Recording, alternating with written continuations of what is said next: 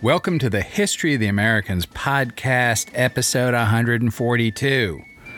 I'm your host, Jack Henneman, and I'm recording this episode on February 11th, 2024.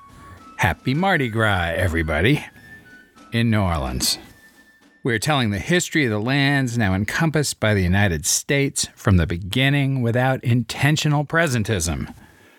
Also, if you're new to the podcast, this episode is a sidebar, which is our term for an episode that's off the sequential timeline of the podcast.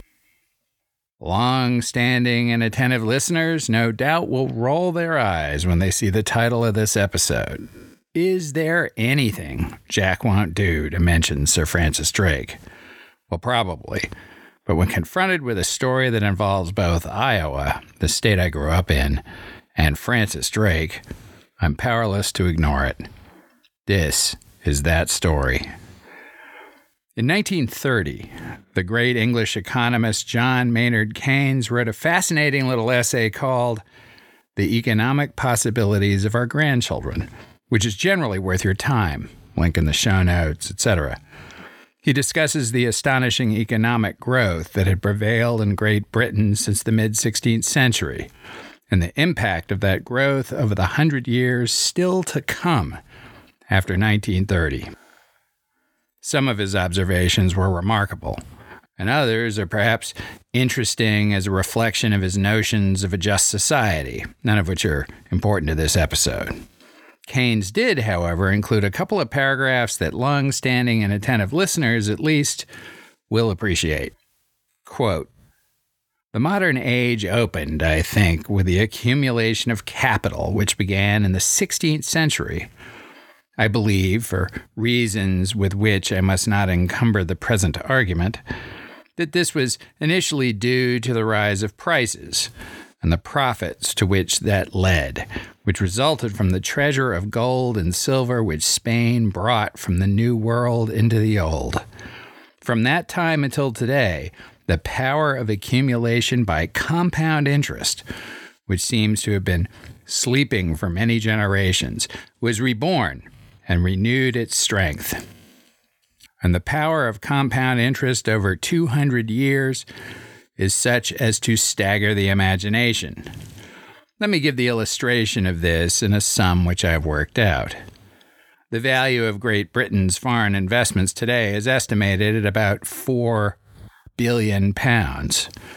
This yields us an income at the rate of about 6.5%.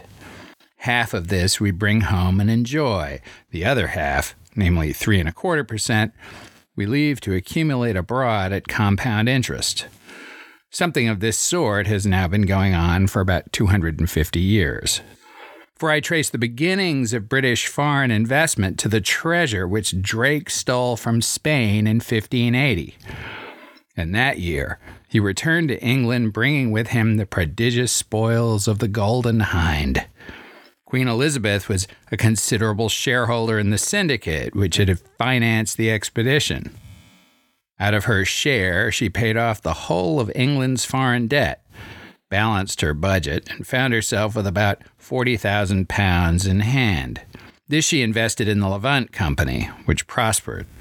Out of the profits of the Levant Company, the East India Company was founded, and the profits of this great enterprise were the foundation of England's subsequent foreign investment.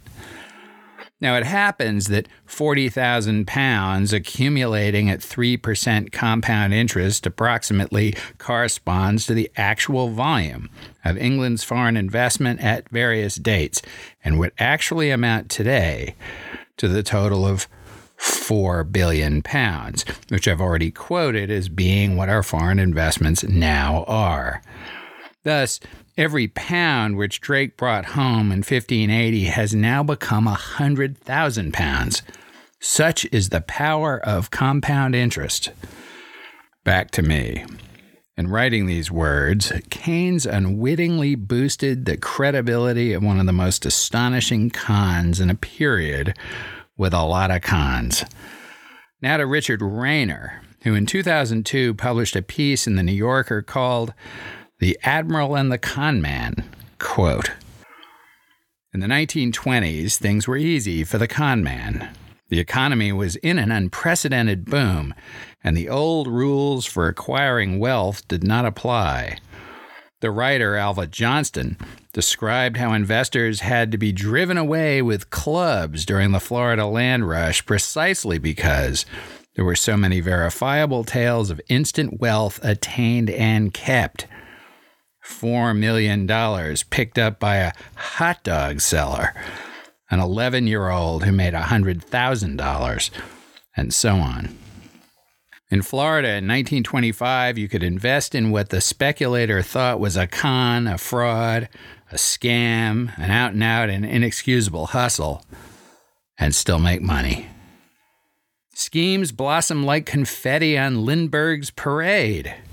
Chicago swindlers sold shares in the League of Nations. Charles Ponzi drew in as much as $200,000 a day through the simple expedient of borrowing from his present investors to pay the past ones. Hundreds of itinerant Russian immigrants invested $500,000 in a fictitious gold and platinum mine on the Hudson River.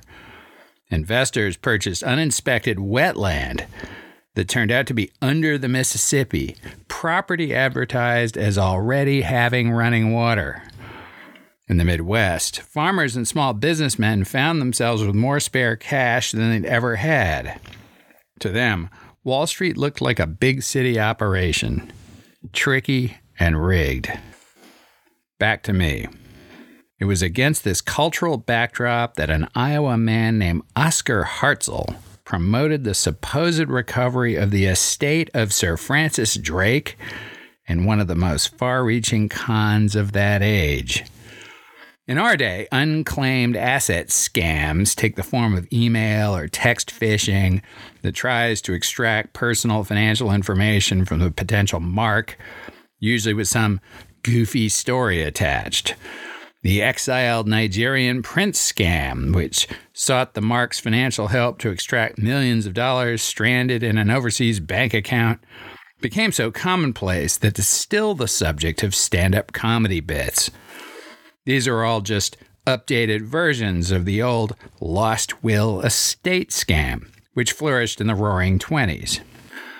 In that version, the conman tells the tale of a vast fortune that has remained undispersed or ended up in the wrong hands, and if only the mark contributes money to help pay for the necessary investigation and lawsuit, he or she will receive many times their investment when the estate is recovered. Oliver Hartzell was perhaps the most astonishing practitioner of this scam. It made him wealthy and eventually drove him insane. Along the way, he ensnared tens of thousands of frankly trusting suckers, mostly in Iowa and Minnesota, out of millions of dollars, back when $1 million was a lot of money. Long-standing and attentive listeners know that in 1595, then in his mid-50s, Sir Francis Drake and his cousin Sir John Hawkins, with whom he had sailed almost 30 years before, in the mission that ended in the terrible battle at San Juan de Ulua, went on what turned out to be their last adventure. Hawkins and Drake died within days of each other in January 1596. Drake was buried at sea off the coast of Panama in a lead coffin, which has never been recovered. Drake had accumulated a lot of money over his long career as a pirate and then privateer, and bought a large estate in the West Country near Plymouth. He had married, been widowed, and married again, but was not known to have any children, and certainly no legitimate heirs. Was Drake shooting blanks, or was he gay, or were his wives infertile? Nobody knows. The upshot was that his widow and one of his surviving brothers inherited his considerable estate after word got back to England that Sir Francis had died at sea. Of course, Drake was one of the most famous Englishmen of his age, and it would be natural for rumors to circulate about him in both life and afterlife. It's not hard to imagine what that scuttlebutt might have been. As a pirate, Drake had buried treasure. Remember the 1573 raid on the Spanish mule train crossing Panama? So perhaps some of his fortune was buried somewhere. How was it possible he had no children? Maybe there was one waiting in the wings with a superior claim to his fortune, and so on. The persistence of alleged questions about the Drake estate made it fodder for scam artists. As early as 1892, Robert Todd Lincoln, ambassador to Great Britain and son of Abraham, issued a statement warning potential investors to avoid people claiming to represent the estate of Sir Francis Drake. Now back to Rayner, quote, "By 1900, Drake promoters were appearing in the Midwest, at first calling on only those named Drake, but gradually widening the offer.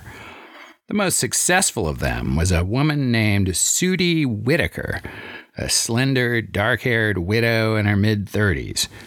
Her story was that the rightful heir to the Drake fortune had immigrated to America in the 18th century, and the line of descent could be traced to a George Drake of Rocheport, Missouri, who, as it happened, was a cousin of hers.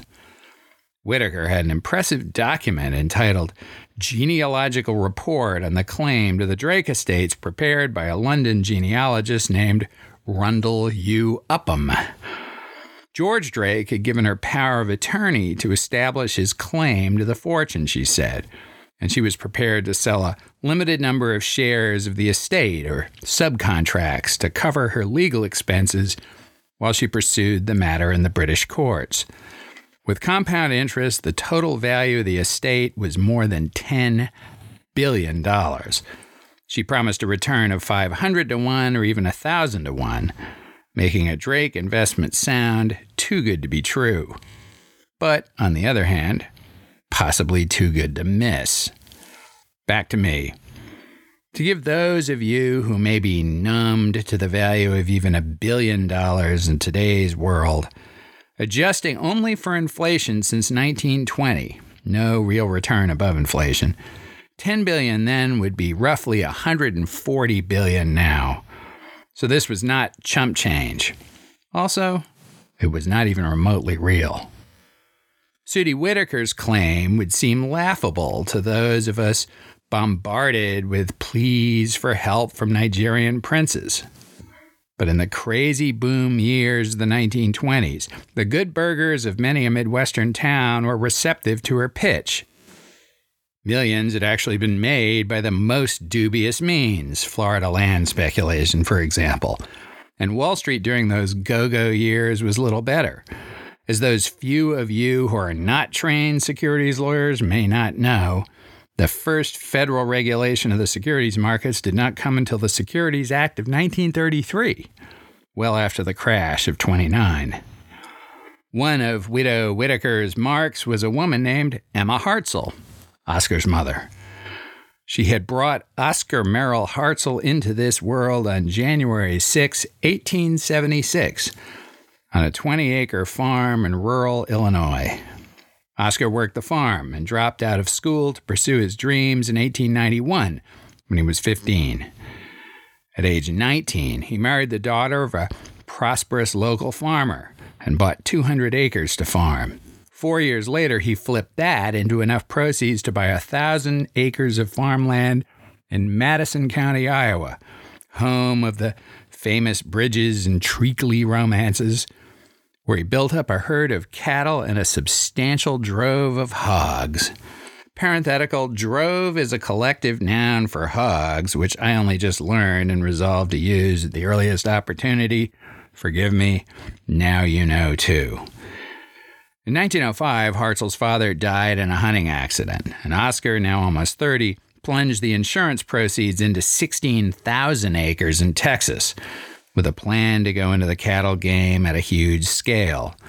Unfortunately, the cattle croaked of some fell disease known as the Texas itch, which seems to have been a protozoan infection spread by a certain species of tick. If this wasn't bad enough, Hartzell ran unsuccessfully for sheriff in Polk County, Iowa. That would be where Des Moines is for those of you who are not students of Hawkeye State geography.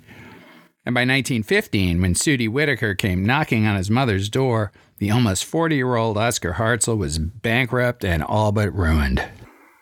Whittaker's big mistake was that she took pity on Emma Hartzell's loser son and offered him a job. Maybe she was impressed by his capacity for big dreaming and risk-taking. Oscar loved the story of Sir Francis Drake, and candidly, who doesn't? A farmer's son who, through daring-do and hard work, rose to the top of the English world, and perhaps saw a bit of himself in Drake. Hartzell, not yet aware of the con, asked to take his salary and a share of the proceeds.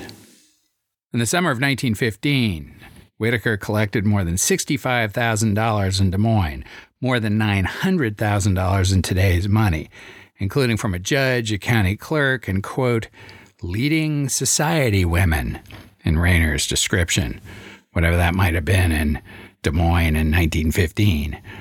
But one of her investors, William Astran, began to smell a rat and swore out a complaint.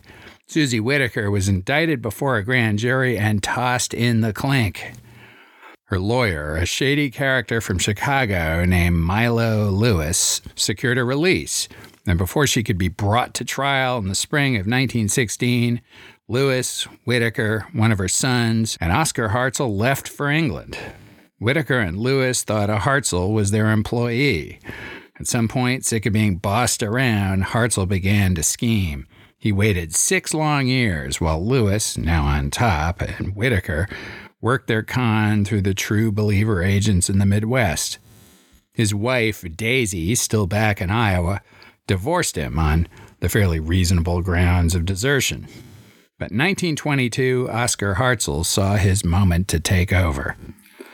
The Chicago Bar Association had been trying to disbar Milo Lewis for some time, and that year the case finally came before the Supreme Court of Illinois.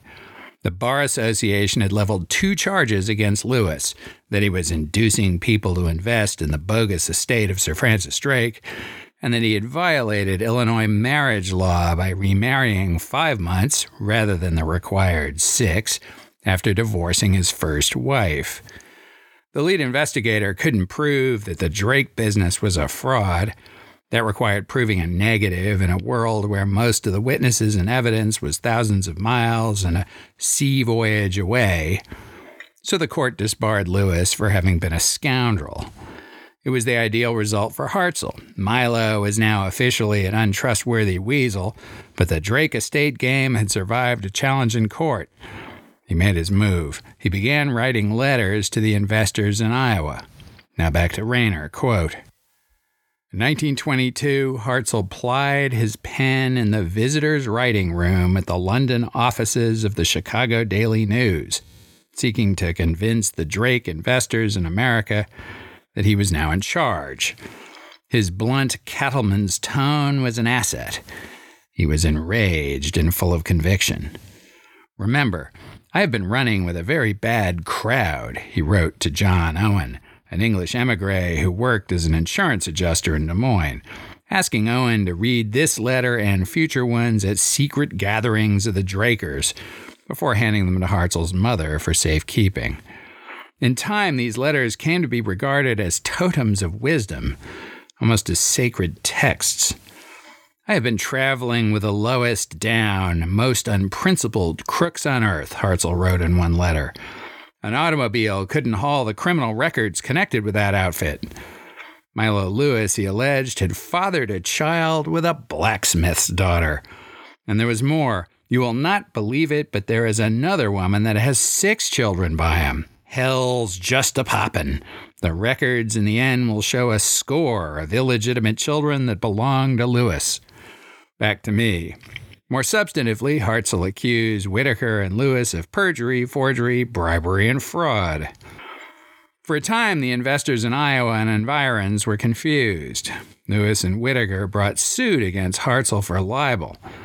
This was a mistake, Rayner writes, because Hartzell enjoyed litigation and was good at it. He hired a crack London barrister and showed up in court with a certified copy of Lewis's disbarment proceedings, newspaper clippings of Sudie Whittaker's indictment in 1915, and, this is rich, the phony Drake estate share certificates they'd given him as compensation. Easy as it usually is for plaintiffs to win libel cases in Britain, Hartzell as defendant won in this case. He now had a British court ruling that said more or less that he'd been telling the truth about his erstwhile partners.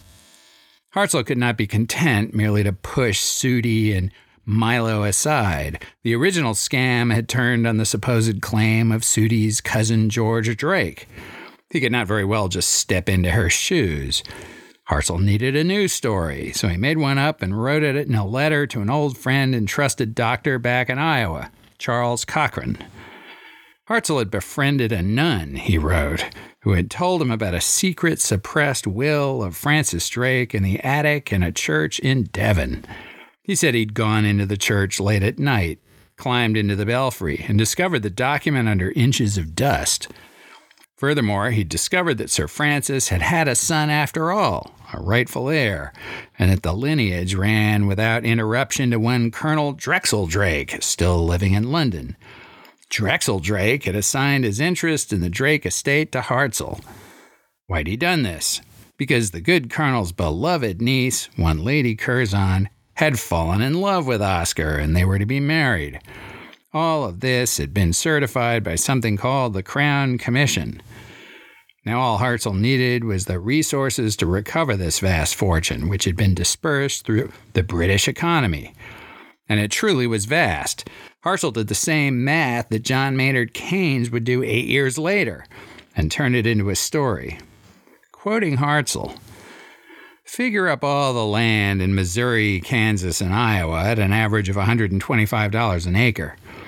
And all of the stocks and all of the bank deposits, all of the railroads and cities in those 3 states, and add them together, and the combined amount would not be as large as the Sir Francis Drake estate here in England, of which I am the sole owner, and to which I hold the sole title, which the British Parliament is now conveying to me in cash, and which I'm going to bring to America to distribute among the men and women who had advanced the money with which to carry on the fight to win the estate. When I get this money, and I expect to get it in the summer, I could buy the 3 states of Missouri, Kansas, and Iowa, every foot of land and every dollar's worth of property in them, and put a fence around the whole lot, and then have more gold left over than all of you ever dreamed of. Back to me. Of course, virtually every word in the 18-page letter to Cochrane was unadulterated fantasy. There was no new will, no proof that Francis Drake ever had a son, no Colonel Drexel Drake, no Lady Curzon, and definitely no Crown Commission charged with sorting out matters of lineage. But in a world where alleged facts were difficult to verify, nobody could Google around and wonder why the Crown Commission did not exist on the internet, there would be plenty of people who genuinely believed there were. On Hartzell's say-so, he had verifiably won his libel case. The Drake scam was born again, this time with no connection to Sudi Whittaker and Milo Lewis. At some point fairly soon after his correspondence with Dr. Cochrane, Hartzell returned to Iowa. There he found that enthusiasm for the Drake estate speculation had, if anything, increased. After all, if he'd been in a fight with Whittaker and Lewis, it must have been for a reason. There must be a there. In Iowa, Hartzell recruited true believers to be his agents, raising the money he needed to keep up the legal battle in Britain. Hartzell said that he needed at least $2,500 every week, equivalent today to $35,000 per week. Further, he established what he thought was a sound legal defense. Rather than selling shares in the estate, he asked only for donations. The donors would have to trust him to make good when he got control of the Drake estate, now compounded in value over 330 years. Then he went back to London. The money rolled in. Hartzell used that money to remake himself, at least superficially. He took elocution lessons and learned to dance. He wore spats and sometimes a monocle. He bought his suits on Savile Row and dined at the Savoy Hotel. A Scotland Yard detective named George Page followed him around for a few months and wrote what Rayner calls a rueful account of Hartzell's day. Quote, I kept observation on the movements of Hartzell and found them to be monotonously regular. Hartzell left his flat every morning at about 10:20.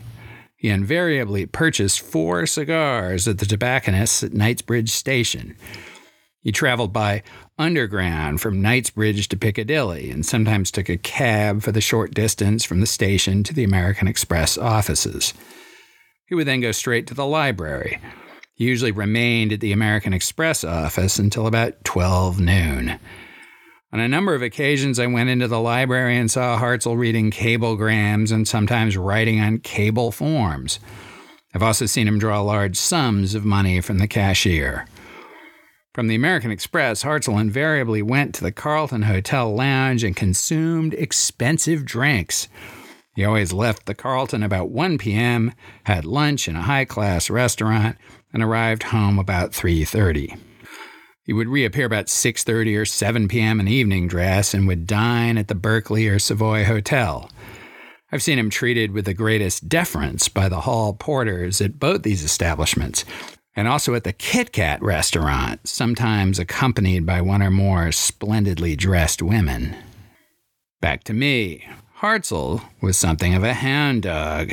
Years later, in an interview with a prison psychiatrist, he recounted that he would often sleep with these women, always using, in his words, and I quote, a conundrum. Apparently, conundrums aren't foolproof, and that he managed to impregnate one Eunice Collis, the daughter of the manager of his tobacconist. For the rest of the 1920s, Hartzell kept up this charade. He ran his con by correspondence from the American Express office library, and it was sustained by his agents, who were true believers and not the least bit understanding that they were abetting a fraud. At one point, his lead agent did smell a rat and went to London to confront Hartzell. She went back to Iowa and denounced him. He responded by accusing her of embezzling money from him, and again kept it all going. During the Roaring '20s, Hartzell was forever at risk of disappointing his marks. After all, the recovery of the Drake estate was always just around the corner. He maintained their support and recruited new ones by constantly explaining away each setback, all in writing from London. His audacity was extraordinary. The United States Court of Appeals for the Eighth Circuit would eventually affirm his conviction for mail fraud. Its opinion hilariously sets out the litany of Hartzell's extravagant claims as charged by prosecutors. Here are those you have not already heard. Quote, 7. That the persons who contributed money to assist him in meeting the expenses would be repaid on the basis of at least $1,000 for every dollar contributed. 8. That he was a British subject and would soon receive a title. 9. That Sir Francis Drake died leaving a son, and at the death of Sir Francis Drake his estate was fraudulently administered by a brother of Sir Francis Drake. 11.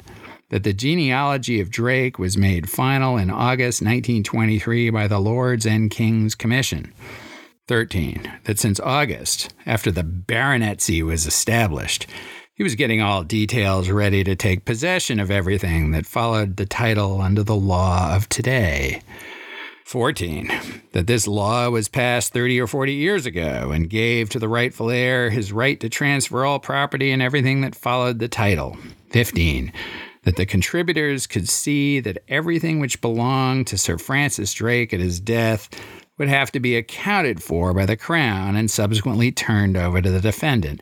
16. That the genealogy had been presented to the Crown Commission, which was the highest power in the British Empire, and could not be attacked by the courts. 17. That since the death of Drake, there had always been a dispute which accounted for the Crown's control and supervision of everything that belonged to the estate of Sir Francis Drake. 18.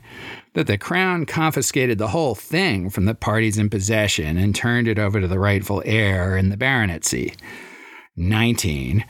That it was said by people in high finance that the amount of the estate was considerably over the combined debt of Great Britain to the United States of America and all the other countries' indebtedness to Great Britain, and that it amounted to $22.5 billion. 22.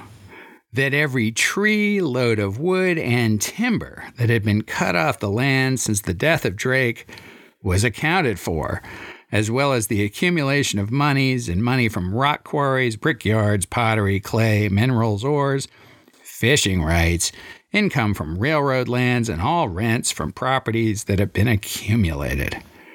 23. That this money had been working for over 300 years, both in the ecclesiastical and government departments. 25. That the original documents had been sealed and locked away in the archives, and that 5 copies were in the hands of the people who should have them. 26. That all monies, properties, lands, title, deeds, heirlooms, and personal effects of the late Sir Francis Drake and his heirs were to be handed over to defendant with the utmost possible speed. 27. That defendant had been recognized by King George, but that he had not gone through the formality of recognition. The defendant was the only real Sir Francis Drake, and that everything belonged to him, and his claim had been okayed by the Crown. 31. That the day of the finish, he would send a copy of the London Gazette, the only official government paper printed in London, which would tell the contributors of defendant's name being changed on deed poll to Francis Drake, and that therefore he would be raised to the peerage, the crests for which had already been made. Back to me. In October 1929, the stock market crashed. But the good people of the upper Midwest did not own a lot of stocks. Their distrust of Wall Street had been confirmed. And then John Maynard Keynes wrote his famous essay, quoted at the beginning of this episode, seeming to affirm the logic of Hartzell's claims. Their belief was such that entire towns divided passionately over the validity of the Drake estate and the honesty of Hartzell. Eventually, at least 70,000 people donated to Hartzell. The State Department estimated as many as 200,000. In all these years, there are only 2 known instances of Hartzell acknowledging that his Drake estate operation was a grift. The first was in the early 1920s, when he'd briefly returned to Iowa. On that trip, he tried to recruit his siblings to work with him. A brother walked out of the meeting saying that if they did, they'd all end up in jail. The second time was a drunken confession to an alleged Texas oil man in 1930, which is roughly when prison psychiatrists believe Hartzell began to lose his marbles. By 1930, Hartzell began drinking more and got in a serious car accident. He was heard to brag to one of his dates that he had a ship laden with gold anchored in the Thames, and he began seeing a psychic who went by the name of Mrs. St. John Montague. A few days later, he found himself chatting with an apparent Texas oil man about the good old days when he owned thousands of acres in the Panhandle. The Texan, who was in fact a British PI hired by Mrs. St. John Montague, confessed that his side of the oil business was not entirely on the up and up, that he was in fact a con man. The evening wore on. The drinking continued in Hartzell's flat, and eventually he returned the oilman's trust by confessing that the Drake estate was also a racket. The private investigator reported the long conversation of Mrs. St. John Montague. Apparently, he would go to the toilet and scribble notes as the evening wore on to have an accurate recollection. She used all that detail to impress Hartzell with her surprising knowledge of him and his operation, fleecing him for thousands of pounds. The con man had been conned. As successful as the con was in Iowa and Minnesota, there were always skeptics. Over the years, so many complaints came into the Better Business Bureau and Chamber of Commerce that the State Department's file on Hartzell would be more than a foot thick. In 1928, a postal inspector in St. Louis named John Sparks became interested in the Drake scam. His job was to investigate crimes perpetrated by use of the mails, and the widely distributed work-from-home Drake scam seemed like a big case. Sparks moved his family to Sioux City, Iowa, intending to stay there until he'd figured the thing out. Sparks traveled all over Iowa, painstakingly building a case against Hartzell. His biggest obstacle was that Hartzell's agents, the people who recruited donations and sent them on to London, genuinely thought Hartzell was on the up and up. Charles Cochran had died, and his successor was a farmer named Amos Hartzell. Now to Rayner, quote, Sparks conducted his interview as Hartzell plowed a cornfield. Hartzell's speech was homespun, but he was happy to admit using the mails to solicit and receive money. He and others had been wiring large sums to Hartzell since 1922, totaling between $700,000 and $800,000, he thought. Amos Hartzell had nothing to hide, and Sparks was puzzled. Wasn't he afraid that the post office was about to come down on him? No, because the deal's on the level, Hartzell said. He asked if Sparks thought Hartzell was a fraud. When Sparks said he knew Hartzell was a fraud, Hartzell took off his hat and wiped the sweat out of his eyes. The whole thing's as safe as government bonds, he said. Back to me. By late 1932, the post office was ready to charge Hartzell, and the State Department prevailed on the British to interview him and then arrest him and deport him. He arrived in New York Harbor on February 16, 1933, and John Sparks took a motorboat out to his ship to meet him. Hartzell was indicted in federal court in Sioux City on 15 counts of fraudulent misuse of the mails. The case for the prosecution argued in a courtroom packed with interested citizens. Turned out to be more difficult than you might imagine. The cult of Hartzell was durable. The prosecution called at least 20 of the donators. Not one of them would say a bad word about Hartzell.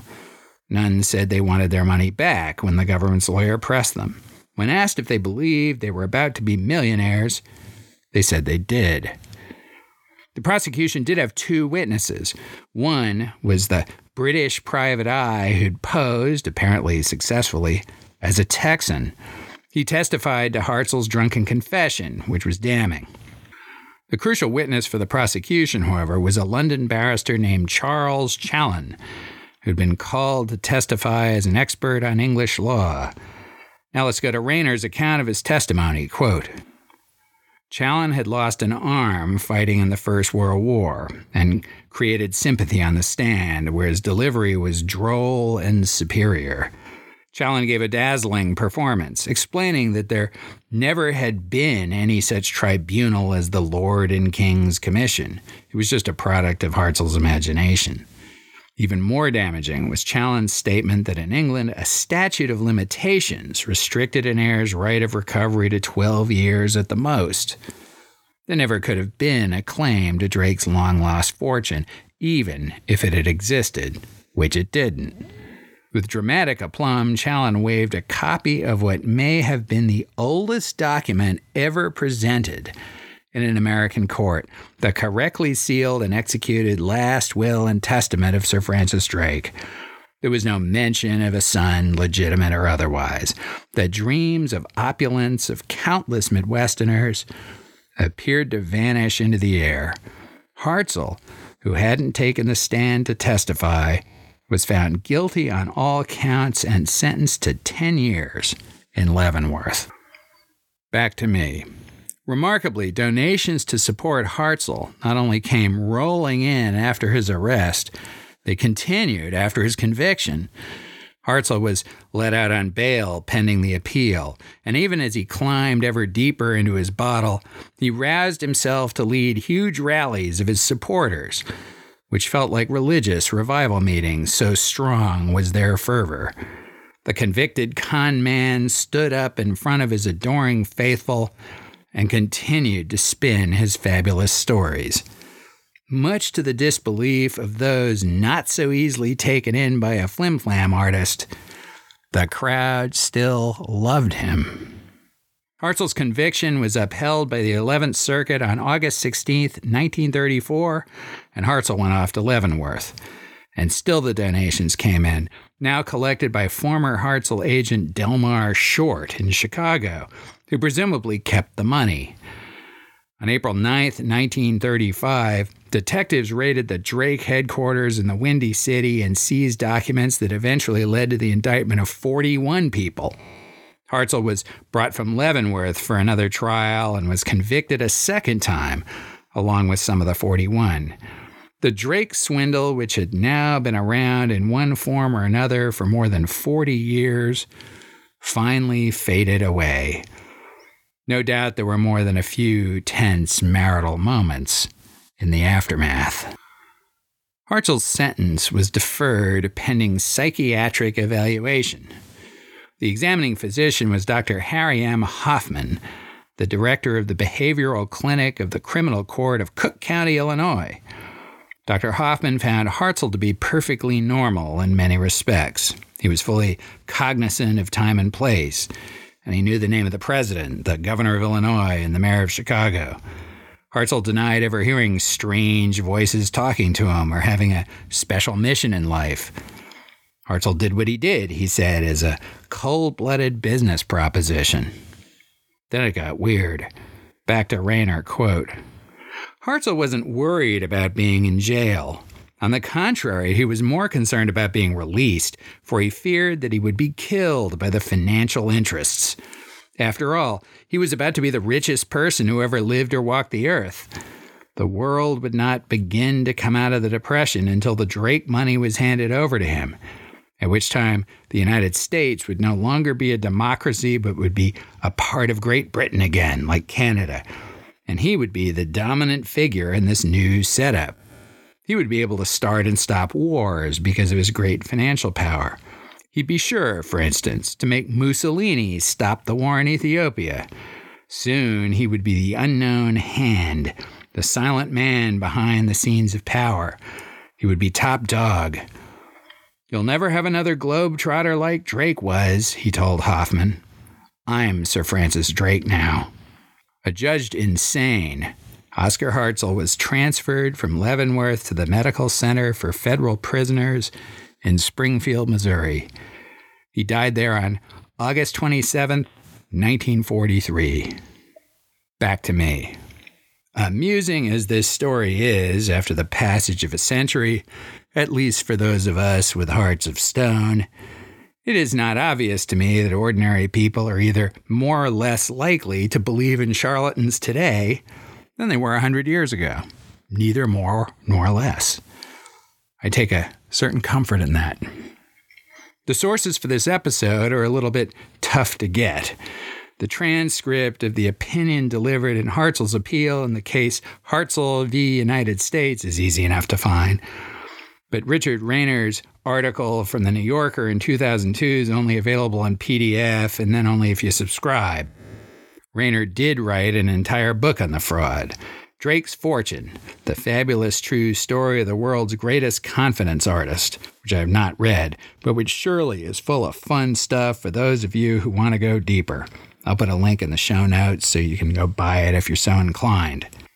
Thank you again for listening to the History of the Americans podcast. Your emails have been very encouraging. Please keep them coming.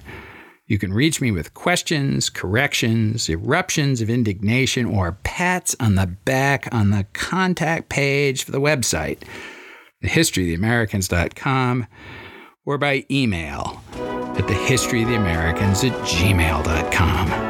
And please do me the great favor of giving the podcast a 5-star rating on Apple and following me on X and the Facebook page for the podcast. Until next time.